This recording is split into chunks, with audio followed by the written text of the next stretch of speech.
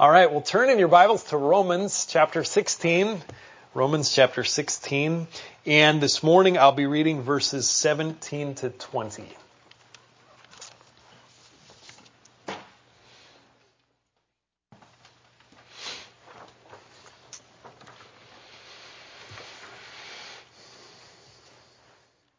Now I urge you, brethren, keep your eye on those who cause divisions and hindrances, contrary to the teaching which you learned, and turn away from them. For such men are slaves, not of our Lord Christ, but of their own appetites, and by their smooth and flattering speech they deceive the hearts of the unsuspecting. For the report of your obedience has reached to all. Therefore I am rejoicing over you, but I want you to be wise in what is good, and innocent in what is evil. The God of peace will soon crush Satan under your feet. The grace of our Lord Jesus be with you. This letter that we're coming to the conclusion of is about the great doctrines of the gospel, like justification by faith alone, and all that we have in Christ by faith. It's explained here in this letter to the Romans. And yet in all these wonderful doctrines, Paul never forgets that the gospel puts you into a fellowship. The gospel puts you into a fellowship. It puts you into a fellowship with God through his Son. It puts you into a fellowship with the Lord and also with his people, the church. And Paul never forgets that as he writes about this wonderful gospel. The gospel message cannot be separated from the life of the church. It can't be abstracted from the life of the church and still be the gospel and still be something that gives life. To say, well, I'm gonna distill it all out and just get the doctrine without the church. And that's impossible to do, and Paul never forgets that. Paul writes at the beginning of this letter to the Romans, I am not ashamed of the gospel, and in the same breath he can say, I'm not ashamed of the church that confesses it. I'm not ashamed of the church that stands for the gospel and spreads it by proclaiming it to others as well. And so they are one and the same. The gospel and the church that comes into being through that very same gospel and then holds to it and gives it to others as well. The title of my message this morning is called Unity and Victory. And that's not just the title, but the outline too, because it's a two-part outline in this kind of brief chapter. So verse 17 through 19, we'll look at unity, and then verse 20, we'll look at victory. Those things are not unrelated. Unity and victory, they're together. They're actually overlapping.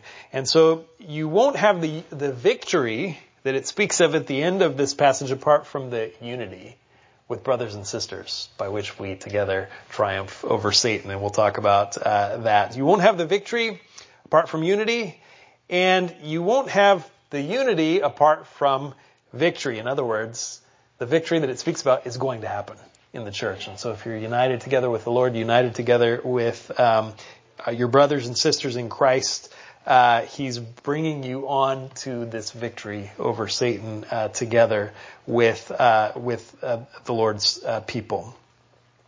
So Paul writes to this church about the gospel, never forgetting about the life of the church.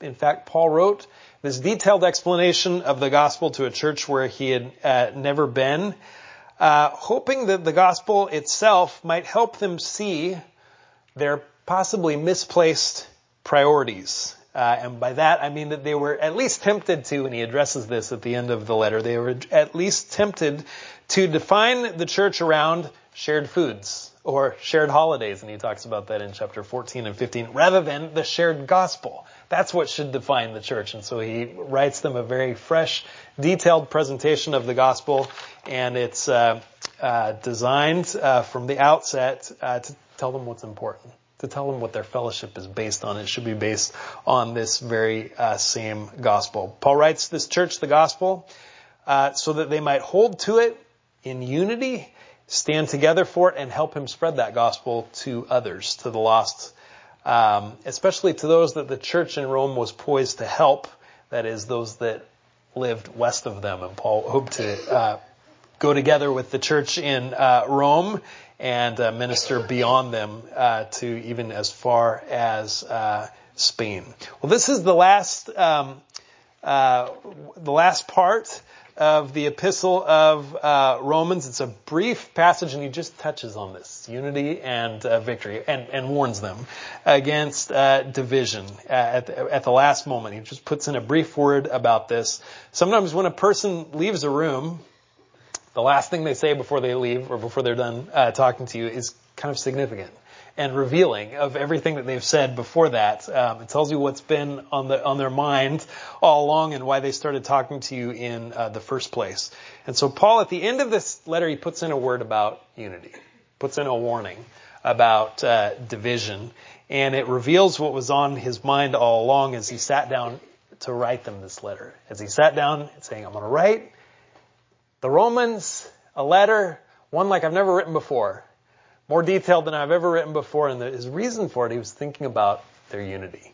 He was thinking about they need to know this in order that they might unite around it and ward off any threat of division, and that I might unite with them and minister with them for the gospel in the future. And so unity was Paul's purpose in writing this all along, and it comes out at the end, just in a brief passage at the end. So unity, verse 17 through 19, and then victory, verse 20. And what Paul writes about unity, he puts in three parts.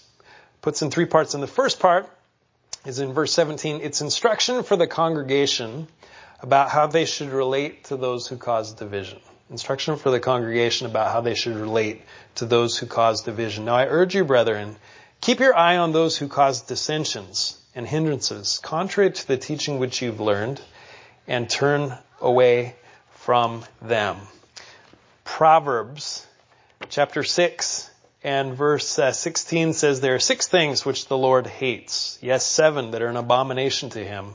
Haughty eyes, a lying tongue, hands that shed innocent blood, a heart that devises wicked plans, feet that run rapidly to evil, a false witness who utters lies, and the 7th, one who spreads strife among brothers. The King James Version says it more memorably, he that soweth discord among brethren. It's an abomination to the Lord. This is in Proverbs given to the people of Israel, that it's an abomination to the Lord, someone who makes a division, who causes division, who spreads strife, sows discord among brethren. And how much more in the church, someone who spreads division, causes division in the church, which should be lifelong. Relationships between brothers and sisters are actually eternal relationships that we have in the Lord. And so this business of unity in the church, or warning against division in the church, is serious business to the Lord, and not something that is to be taken lightly. And that's how Paul addresses it here as he addresses the church one last time with this warning of this thing that's been on his mind for the whole time. I urge you, brethren, keep your eye on those who cause dissensions and hindrances. Now, who are these that Paul is speaking of who cause divisions, cause dissensions and hindrances? Well, when there's people in the church in Rome who say, I believe I should observe certain holidays and abstain from certain foods, which is one of the main thing I think that was threatening division, this issue.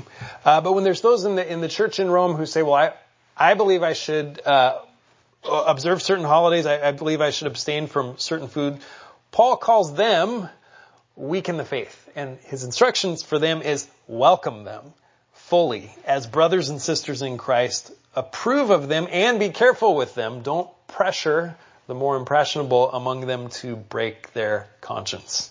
But if there's those who say, I believe I should observe holidays and abstain from foods, and I can't worship the Lord or have Christian fellowship where the view of those who are different from me is approved as equal to mine, Paul calls those people not weak in faith. He calls them Judaizers. He calls them Judaizers and does that elsewhere. And he opposes them publicly, and he warns against them. And it's this kind of thing that he's warning about here. I urge you, brethren, keep your eye on those who cause divisions. Not just who practice one thing or another thing relating to issues that can divide, but those who cause division and who won't accept anything except for division over these issues, divisions and hindrances contrary to the teaching. And so Paul opposes those who cause division, though Paul and Barnabas were swept away with them for a time before they came to their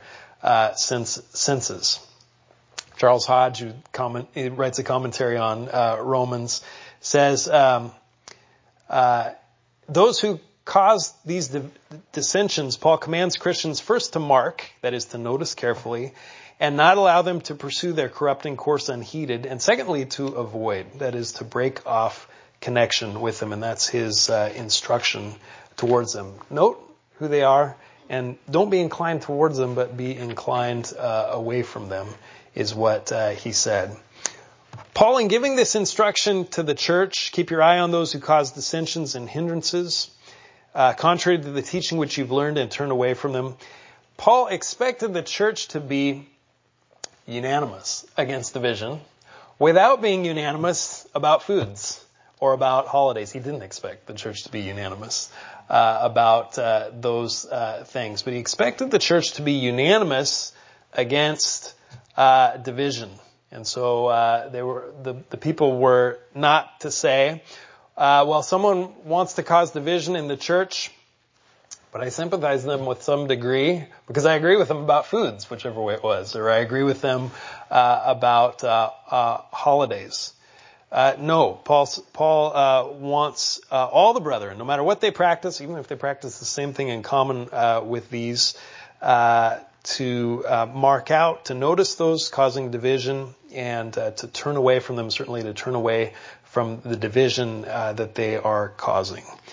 Paul says that they are causing these that are a threat to the unity of the church. They're causing division and hindrances contrary to the teaching which you learned.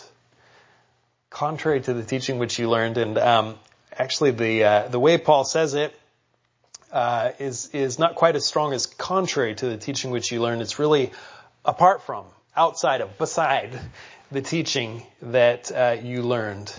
And what is the teaching that they learned that these that are causing division are turning away from? Well, it's basic. It's basic teaching, such as you find in Romans. It's the teaching that our unity and our fellowship is in Christ.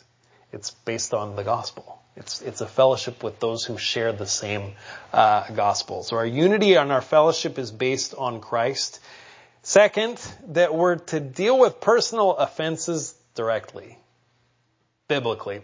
And the Bible tells us how to do that, to go directly to the person who has offended you, to sit down with them in an environment of love, and to settle it. And so we're to have the courage to obey what the scripture says about personal offenses. And then thirdly, to agree to disagree in non-essentials. Our fellowship is based on the gospel. We don't agree about everything. We're not going to agree about everything, but to agree to disagree in non-essentials. If the Lord's people do that, to find the fellowship around Christ, the gospel, take care of personal offenses biblically, directly, and agree to disagree in non-essentials, the Lord's people can get through anything together without the bond being broken, whatever Satan throws at us to separate us. That's the teaching we've learned at Trinity Bible Church for as long as we've been a church, that our fellowship is based on Christ. Our fellowship is based on unity. We're to deal with personal offenses directly, and we're to agree to disagree in non-essentials, and we should stick to it. We should not change that. When the bond is broken, it can be mended by going back to those things. Reaffirming our fellowship is what the doctrine that Romans is reminding us of. Our fellowship is based on the gospel. Our fellowship is based on Christ. We're to deal with personal offenses the way Scripture tells us to deal with it, and we're to agree to disagree in things that are not essential. And when the bond is broken, that's the only way back. It's the teaching that we have been taught and which we have learned. So keep your eye on those who cause dissensions and hindrances contrary to the teaching, the basics, which you have learned, and avoid them. That's the instruction. So unity in three parts. The first is instruction for the congregation about how we should relate to those who cause division. And the next two parts are the reason why we should act in this way. And the first reason, it's in verse 18, it's because of how dividers operate, because of how dividers cause division. And so it's described in verse 18. For such men are slaves not of our Lord Christ, but of their own appetites. And by their smooth and flattering speech, they deceive the heart of the unsuspecting. And so it says about these, some that cause division and hindrances in the body of Christ. Somehow Christ has gotten lost and self has taken over. And as Christ has gotten lost, the idea of giving, that's the character of Christ, has gotten lost as well. And the worldly idea of taking, of getting, receiving has taken over. And so they're described as those who are slaves not of our Lord Christ, but of themselves, and especially their own appetites, their own bellies is the way it's literally put here. So they're described like in Philippians chapter 3, verse 9, those whose God is their belly, who mind earthly things. And so Christ has gotten lost. Spiritual things have gotten lost, and earthly things have taken over, and such men are slaves not of our Lord Christ, but of their own appetites. That title for the Lord, there's times when the Lord is called the Lord Jesus. He's called the Lord Jesus Christ. Called Jesus Christ, and sometimes when I come across those in Scripture, I don't know the exact significance of why one of those is chosen or not. This is one that's used, it's a little bit unusual. It's the Lord Christ. Such men are slaves, not of our Lord Christ as they should be. They should be slaves of our Lord Christ, but of their own appetites. And it's used in Scripture, this title, Lord Christ, kind of an unusual one. It's used only twice. Both in the context of slaves. And the other time that it's used, you might remember this, Colossians 3:23. Whatever you do, do your work heartily. This is the Lord's instructions for those who are slaves.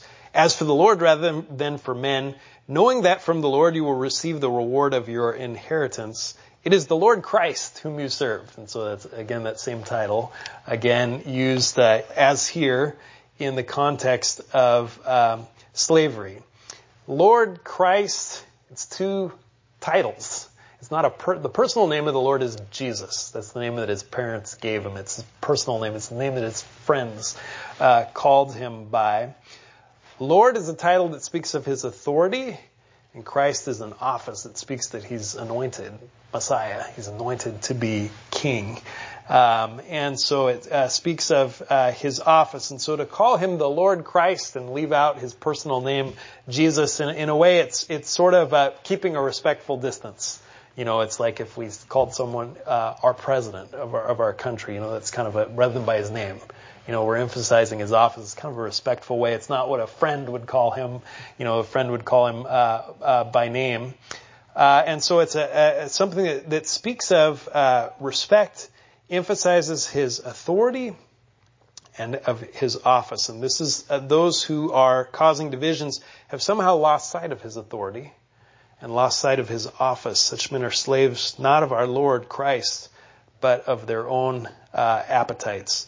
The Scriptures, the Lord transforms the concept of worldly slavery, and so all the details of slavery as it's has been practiced in the world are not a good analogy for our relationship with the Lord, and that's brought out in Scripture often, like when the Lord says, "No longer do I call you slaves, I call you friends."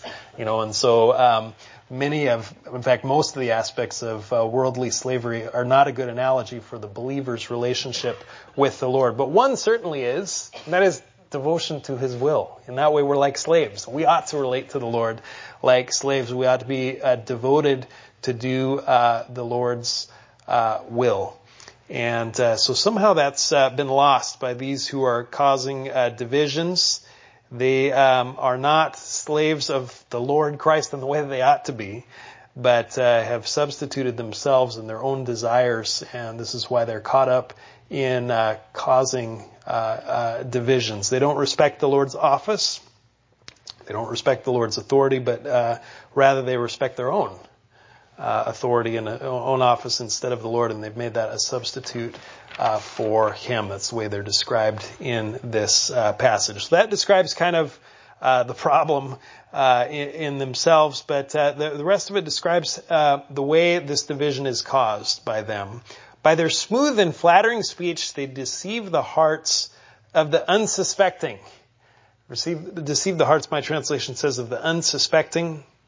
Your translation might say something like the innocent, but it's the idea of innocent in the sense of naive, someone who believes anything. That same Greek word is used to translate a proverb, Proverbs chapter 14 and verse 15, which says, "The naive believes everything, but the sensible man considers his steps." And so these who cause division, who've lost sight of the Lord and somehow put themselves in the place of Christ, are causing division, or Paul's concerned about the threat for the church in Rome, that they would cause division among the naive, among those who aren't really thinking as they should, among the unsuspecting, and that they would do so through flattering speech. By their smooth and flattering speech. And it speaks it's a word for kindness, but kindness in the sense of sort of buttering someone up here for their speech, for smooth.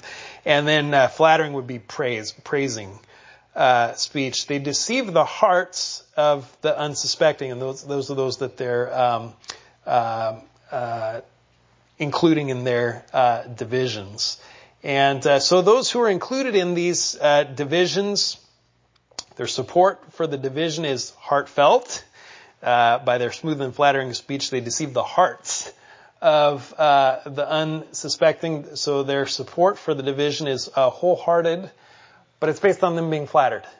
It's based on just a social thing. It's like Absalom, who stole the hearts of the people, and he did so by flattery. Charles Hodge, again, commentates on this. He says, by plausible and flattering address, they win influence over the simple. Those who are causing division win influence over the simple. And so a hallmark of those that Paul is warning against and the way that they cause division in the church is that they cause division not even about duplicating their beliefs about where the fault line of division ought to be among those who follow them in that division, but just by receiving a loyalty from those who follow them, who are won over by their speech towards them. And so that's the way in which their followers are described. Not being dedicated necessarily to the same principle, but being dedicated to these persons that are causing this division. That's not the way in which people are to follow in the church. They're not to be impressed by the leaders in the church, and that's why they're there. They're to be disciples of the Lord. They're to be learners of the Lord, to be understanding the things that are taught and believing them by conviction, so that they could stand alone, if necessary, on these convictions. And so this is one of the hallmarks of this division that Paul warns against, is that the leaders of it aren't necessarily even spreading their convictions that lead to division, but simply including people in their division by flattering them. And so Paul says this is why you're to be warned against this kind of division that can show up in the church. Paul was concerned that it might show up in the church in Rome. So Paul describes unity and gives warnings that are meant to promote unity in 3 parts. First, instructions for the congregation about those who cause unity, with 2 reasons for it. The first is how those who cause divisions operate. And so he describes how they operate. And the second is what's at stake. What's at stake? And that's in verse 19. For the report of your obedience has reached to all. And this next part of this verse raises some questions. How are we supposed to take this? Why does Paul put this right here? He's warning them against them, and he's warning them especially because the report of your obedience has reached to all. And some have even thought that he's saying that the Romans they're known for being especially compliant. Like they'll obey anybody. That's why I'm warning you about these teachers, because I know you're so obedient. The report of your obedience has reached to all. I don't think he's saying they're obedient to anyone. Rather, what he's saying is you're obedient to the Lord. and you're known for being obedient to the Lord. It's the same thing that he told them in Romans chapter 1 and verse 8. Therefore, I thank God through Jesus Christ for you all, because your faith is being proclaimed throughout the whole world. The Roman church had a reputation not for obedience to anyone who claimed it, but actually for obedience to the Lord. And so they had a good reputation built over many years. And Paul did not want that gospel testimony to be ruined by division.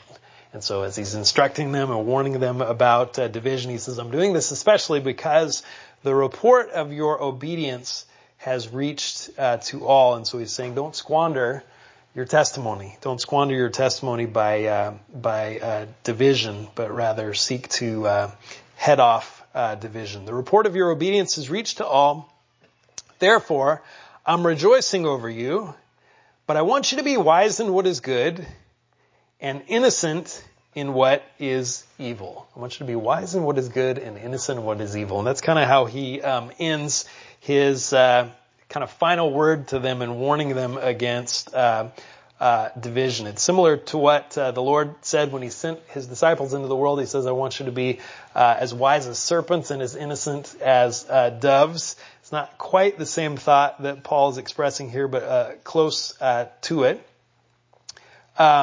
He wants them to be wise in what is good. And in order to have unity, they're going to have to be wise in what is good. And he wants them to be innocent in what is evil. And the word for innocent here is not like the word we had before about the hearts of the innocent in the sense of naive and unsuspecting, easily duped in verse 18.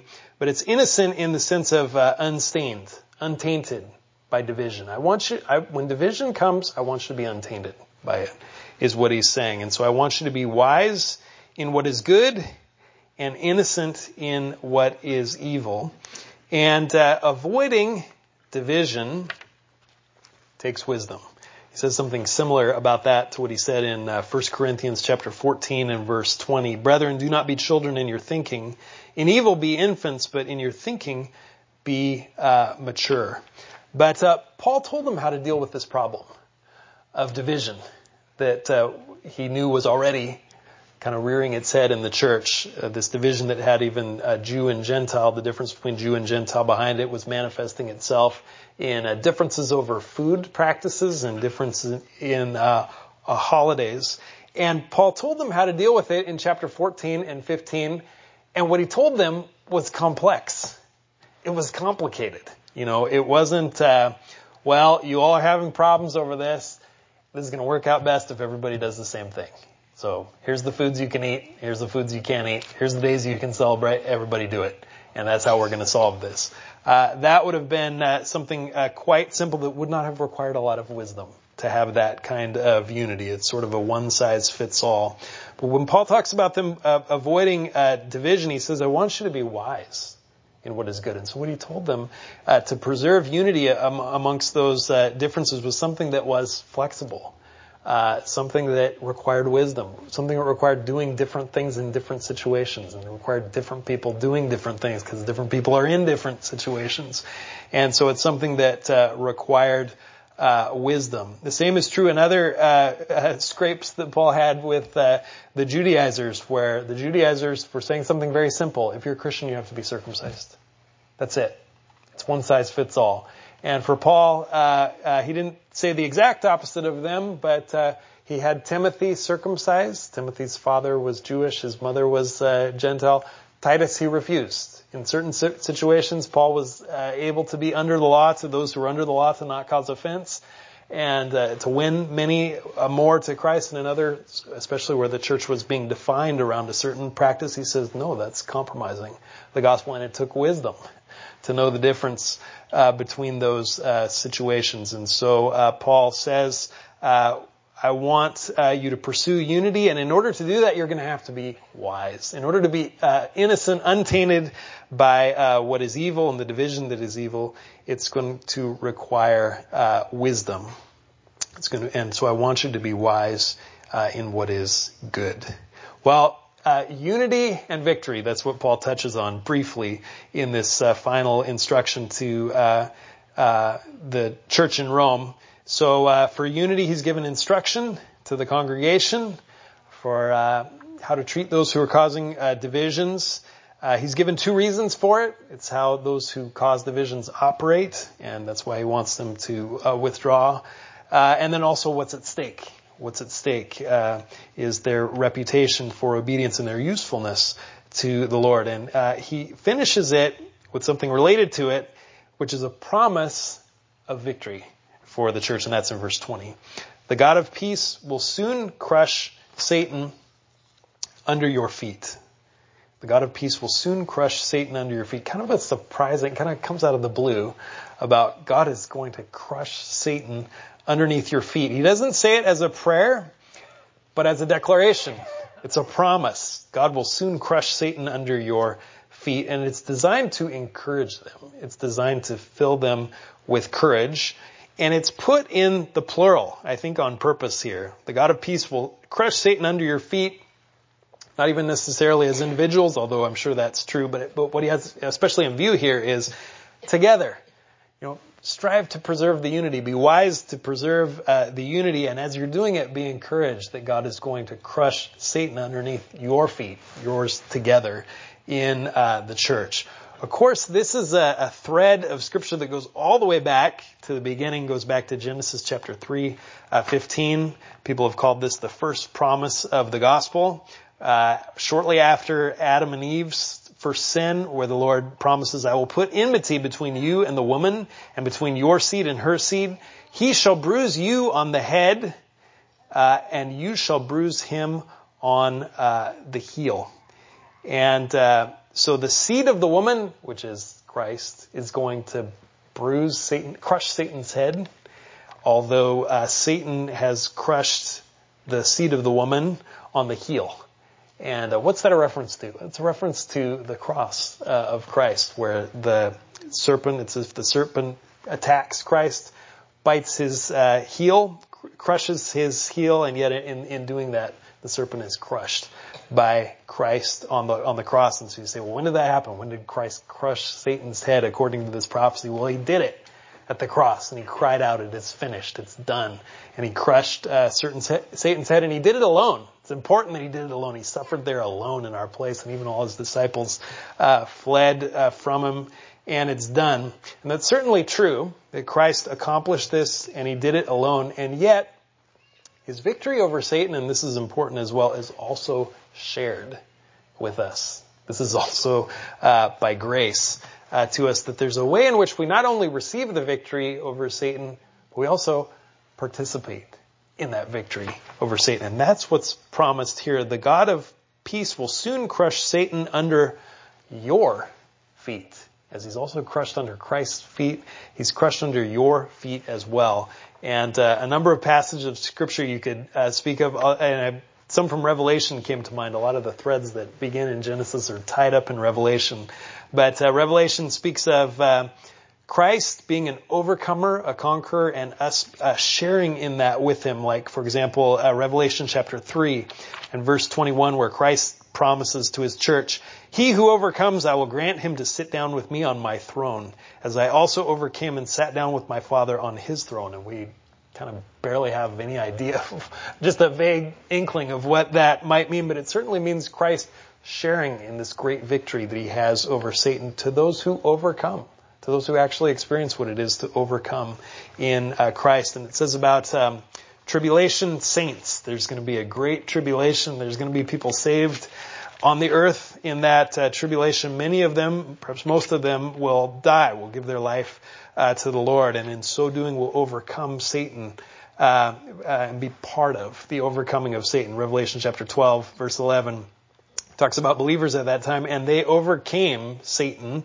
because of the blood of the Lamb and because of the word of their testimony, and they did not love their life even when faced with death. It speaks of courage, not loving your life even unto death. And so there are those who are able to lay down the ultimate sacrifice of their own life in their testimony to the Lord, and in so doing they're part of Satan being overcome. They're overcomers. Romans itself speaks of us being overcomers. Same word, familiar verse, Romans chapter 8, in the things that we suffer. In the things that we suffer, we're also made to be overcomers. In fact, we're made to be more than overcomers in Christ. Just as written, for your sake we are being put to death all day long. We were considered as sheep to be slaughtered, but in all these things we overwhelmingly conquer. It's the same word for overcome. We overwhelmingly overcome through him who loved us. Overcome who? Overcome Satan. Through him who overcame us. So Satan bruises Christ's heel, and the victory that Satan won when he deceived Eve and caused Adam to sin as well changed the world. It wasn't just it didn't just show up in the spiritual realm, but it caused weeds to grow, caused death to permeate everything on the earth, caused the whole atmosphere of the earth to change and the earth to be a place where death rules. And so when Satan is crushed under our feet, it's also something that doesn't just take place in the spiritual realm, it actually changes things on earth. It actually causes, in the end, as Satan is ultimately defeated, for the curse to be repealed on the earth. And Christ is going to come, as it says in Revelation, and reign over the earth for 1,000 years. So the defeat of Satan, it definitely has a decisive moment. That's the moment of the cross. That's the moment of Christ crying out, it is finished, and bruising the serpent's head. But it's also a defeat that's played out over time. Satan is defeated in principle, but his doom is yet to be worked out. He's still doing plenty of things. He's still walking about on the earth like a roaring lion, seeking whom he may devour. And his defeat, his humiliation and defeat is going to be played out over time.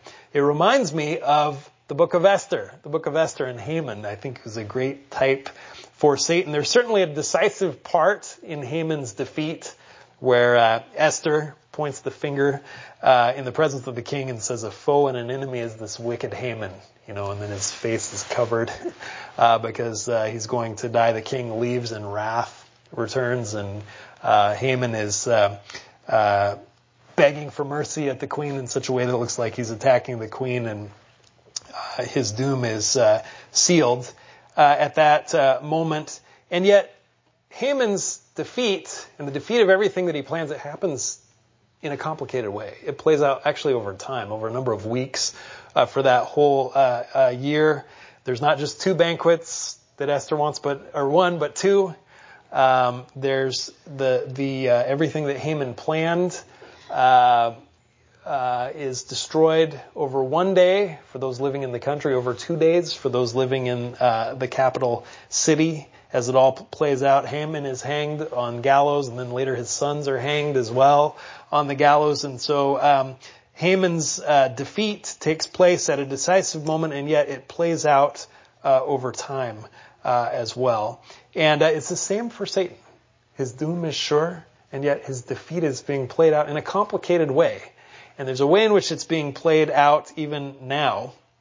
As you see Satan, he seems like his agenda is advancing at an accelerated rate in the world today. When we look around in the world, look at our city, look at any indicator that you want, look at what's going around in the schools, and sometimes it's frustrating to say, well, how can we stand? What can we do to stand against that? And there's a couple of ways in which we stand against that. One is just the way in which we're responsible, just because we're created in God's image, to restrain evil in the world. And that's as much as we can hope to do in that, is simply to restrain evil. In that, we even join unbelievers who are also created in his image in things like good government. It's actually designed to restrain evil, and we join even with unbelievers in that. And yet we don't hope to overturn Satan through that, only at best to restrain the evil that Satan causes. But there's one way in which we're actually involved in overturning Satan's advances and actually eliminating Satan from the world. And that's the narrow task that we've been given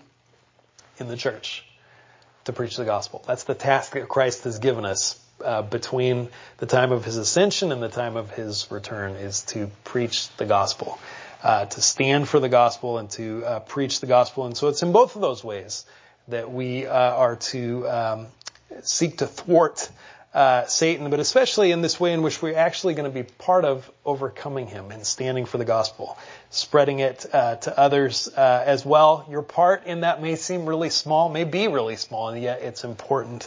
It's involved in the spreading of the gospel. It's involved in the life of the church. And Paul is teaching the Christians in Rome and teaching us as well to think of yourself as right on the cusp of victory over Satan, because that's what he says about it. The God of peace, who's characterized by peace, will soon crush Satan under your feet. It will happen quickly. And so he's teaching us to think of the victory over Satan together, and to think of it as more within reach as you might, more within reach than you might want to think about it. According to perception, he says, no, Satan is about to be dealt a crushing blow under your feet through you being an overcomer, even in the circumstances that you are in. And I think Paul gives that to encourage them just in general, but also especially in this matter of church unity at the end of this letter, because it's a corporate victory. It's a victory that we have together. It's Satan crushed not just under the feet of one, but under the feet of all as well. And as he ends this part of the letter, he says, the grace of our Lord Jesus be with you. And so this victory in unity is going to be accomplished through Christ, a relationship with Christ that involves grace, free gift of Christ to the undeserving every step of the way. And so Paul says, don't get ahead of grace. Grace is along with this. The grace of our Lord Jesus be with you. Again, a title for the Lord Jesus Christ. He's called the Lord Jesus. He's called by his personal name here when it deals with his grace. And he's called by the title of his authority, his lordship. And his lordship is demonstrated most in the gospel in his authority to save, and to save alone. He alone has the authority to do that and to give grace. And so it's the grace of our Lord Jesus that he says to be with you. So unity and victory. Victory and unity. Both of those are important. Both of those are to go together. And the gist of this is to warn against division. To warn against division. That's what he wants to leave the Roman believers with, is against division. When is division right? When is division right? Christ divides. Christ divides. And he even just talks about dividing families as well. Martin Luther caused the great division. And his opponents and his enemies at the time flung something at him that struck him to his heart, which is, are you alone wise? Are you alone wise? And that really struck him, and he thought about that. It bothered him even when he was by himself. Am I alone wise? Am I the only one who understands the gospel? Well, he agonized over that. He proved actually that he was not alone, that the church had departed from the faith, and that church history even proved that. He identified the time 300 years before when he felt that the church had abandoned the true gospel and began teaching something else in its place. And so it was not he alone that was wise, but even church history was on his side. But the reason why he accepted the division when it came, he didn't seek division, but he certainly accepted it when he came, is because the truth of the gospel was at stake. The truth of the gospel as defined in this letter, even of Scripture, the doctrine of the gospel. And so he ended up saying, I'm not ashamed of this division that's being caused, because I'm not ashamed of the gospel. Because I'm not, in order to be ashamed of this division, I'd have to be ashamed of the true gospel. And so that's a division that's right. Is a division that divides where Christ divides, where the gospel divides. That's a division that is right, a division that's worth keeping in place. Divisions within the gospel, divisions within the body of Christ are what Paul is warning about here. Another way of saying it, those who will triumph over Satan together shouldn't be divided from each other. There should be no division there. And if there's a rift, then it should be healed. And it's not too late. It's never too late to do that. So we should be vigilant that divisions don't start. When they start, we should be vigilant that they don't continue. And when they're made, we should be diligent that these divisions should be healed. We had a fire this week that we were praying about, eventful week in the church, but a fire spreads until it's put out. And sometimes a fire smolders, and then it reappears later. And so we're glad when the rains come. We want them to put the fire out. And it's the same with this division, and that's why Paul speaks of this division in this way and warns against it. But a division is to be ended, and old divisions are meant to be healed as well among the Lord's people. Even if it involves work and toil and difficulty, it's worth it to work out on earth what otherwise will be worked out in heaven. And Satan would like nothing better than to sideline on earth those who are going to be united in heaven in order that they might not participate in his earthly defeat together. But Satan is to be thwarted in this matter of division that he seeks to cause. His doom is sure. His doom is sure, and it's the kingdom of Christ that will stand forever. Let's pray.